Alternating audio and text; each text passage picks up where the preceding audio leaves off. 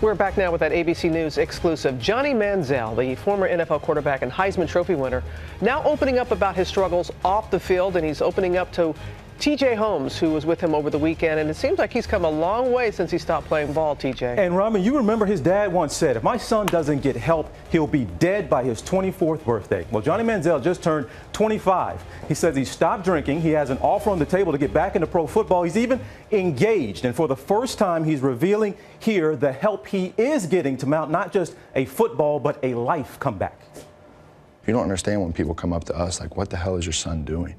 And I didn't really feel that until my mom said that. She just broke down. She was crying, and I saw the trickle-down effects of what I was doing in my daily life that were meaningless and pointless and selfish. Johnny Manziel's life, from field to club to courtroom, has been on full display since November 10th, 2012. Manziel takes off again. That's the day the legend of Johnny Football was born.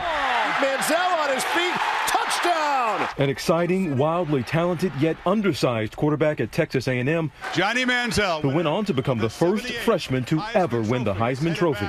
Oh, look at this. Yeah, we got a bunch of cool stuff from obviously the 2012 season. He was a first-round draft pick of the Cleveland Browns, but his off-the-field issues eventually led the team to cut him in 2016, and Johnny Football hasn't played football since. Watching other guys that are doing what I want to be doing, and I'm sitting on the couch being a loser.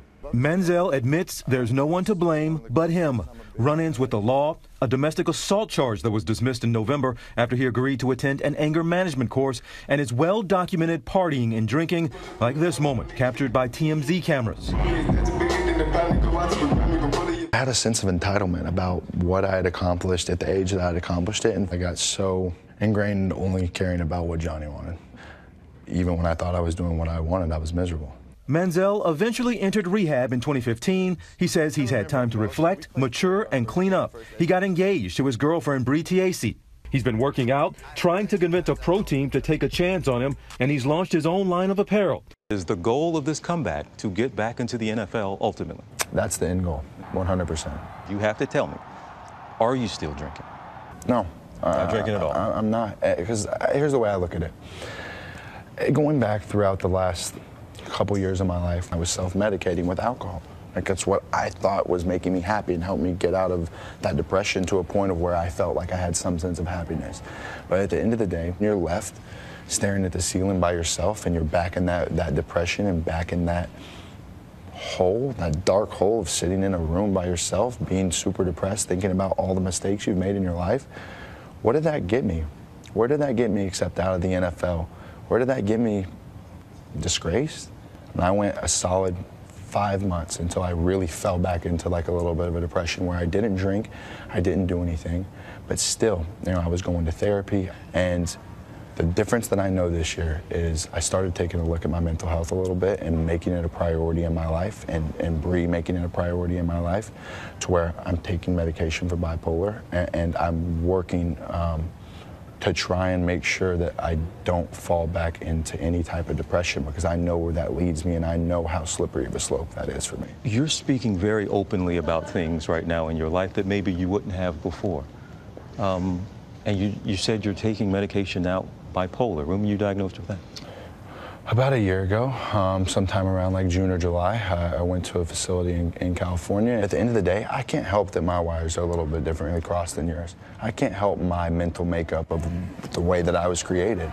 But I know that if I stay on these meds and I continue to do what I'm doing right now, I think my dad, I think my mom, I think Bree would all agree that they've seen a drastic change. Now, the question that you asked was, is that sustainable, and will that be the case moving forward? I would like to sit here and say yes, and I have a lot of confidence that that would be the case. But at the end of the day, it's to be seen. I'm still moving forward. I'm still doing the little meticulous things that I have to do on a daily basis to try and keep this right over anything else is what means the most to me. So the main thing to me is not physical health, it's mental. Part of that process is keeping friends and family around, and Manziel can always come home to Texas A&M, where people still line up for hours just to meet him. I'm coming back from a huge downfall to try and make I don't know what kind of comeback it'll be, but I know that I want to get back on the football field and do what brought me so much joy in my life and makes me happy doing as my job. Now, the domestic assault charge that was dropped, he only addressed by saying he don't want to talk about it now, maybe later, but he's acknowledged it was a tough situation for everybody, and he does have a CFL contract waiting on him. We're waiting to see what he might do, but he could be back in football, pro football in Canada at least, in the next few months. So much so soon, hard to handle for a young man. Win the Heisman as a freshman. He was 19 when he became one of the most famous people in this country. Pretty reflective. He does. Seems on the right road now. 25. The difference the years make. Yeah. Great interview. You got it. Great interview, TJ. Thank you so much for that. Hi, everyone. George Stephanopoulos here. Thanks for checking out the ABC News YouTube channel. If you'd like to get more videos, show highlights, and watch live event coverage, click on the right over here to subscribe to our channel. And don't forget to download the ABC News app for breaking news alerts. Thanks for watching.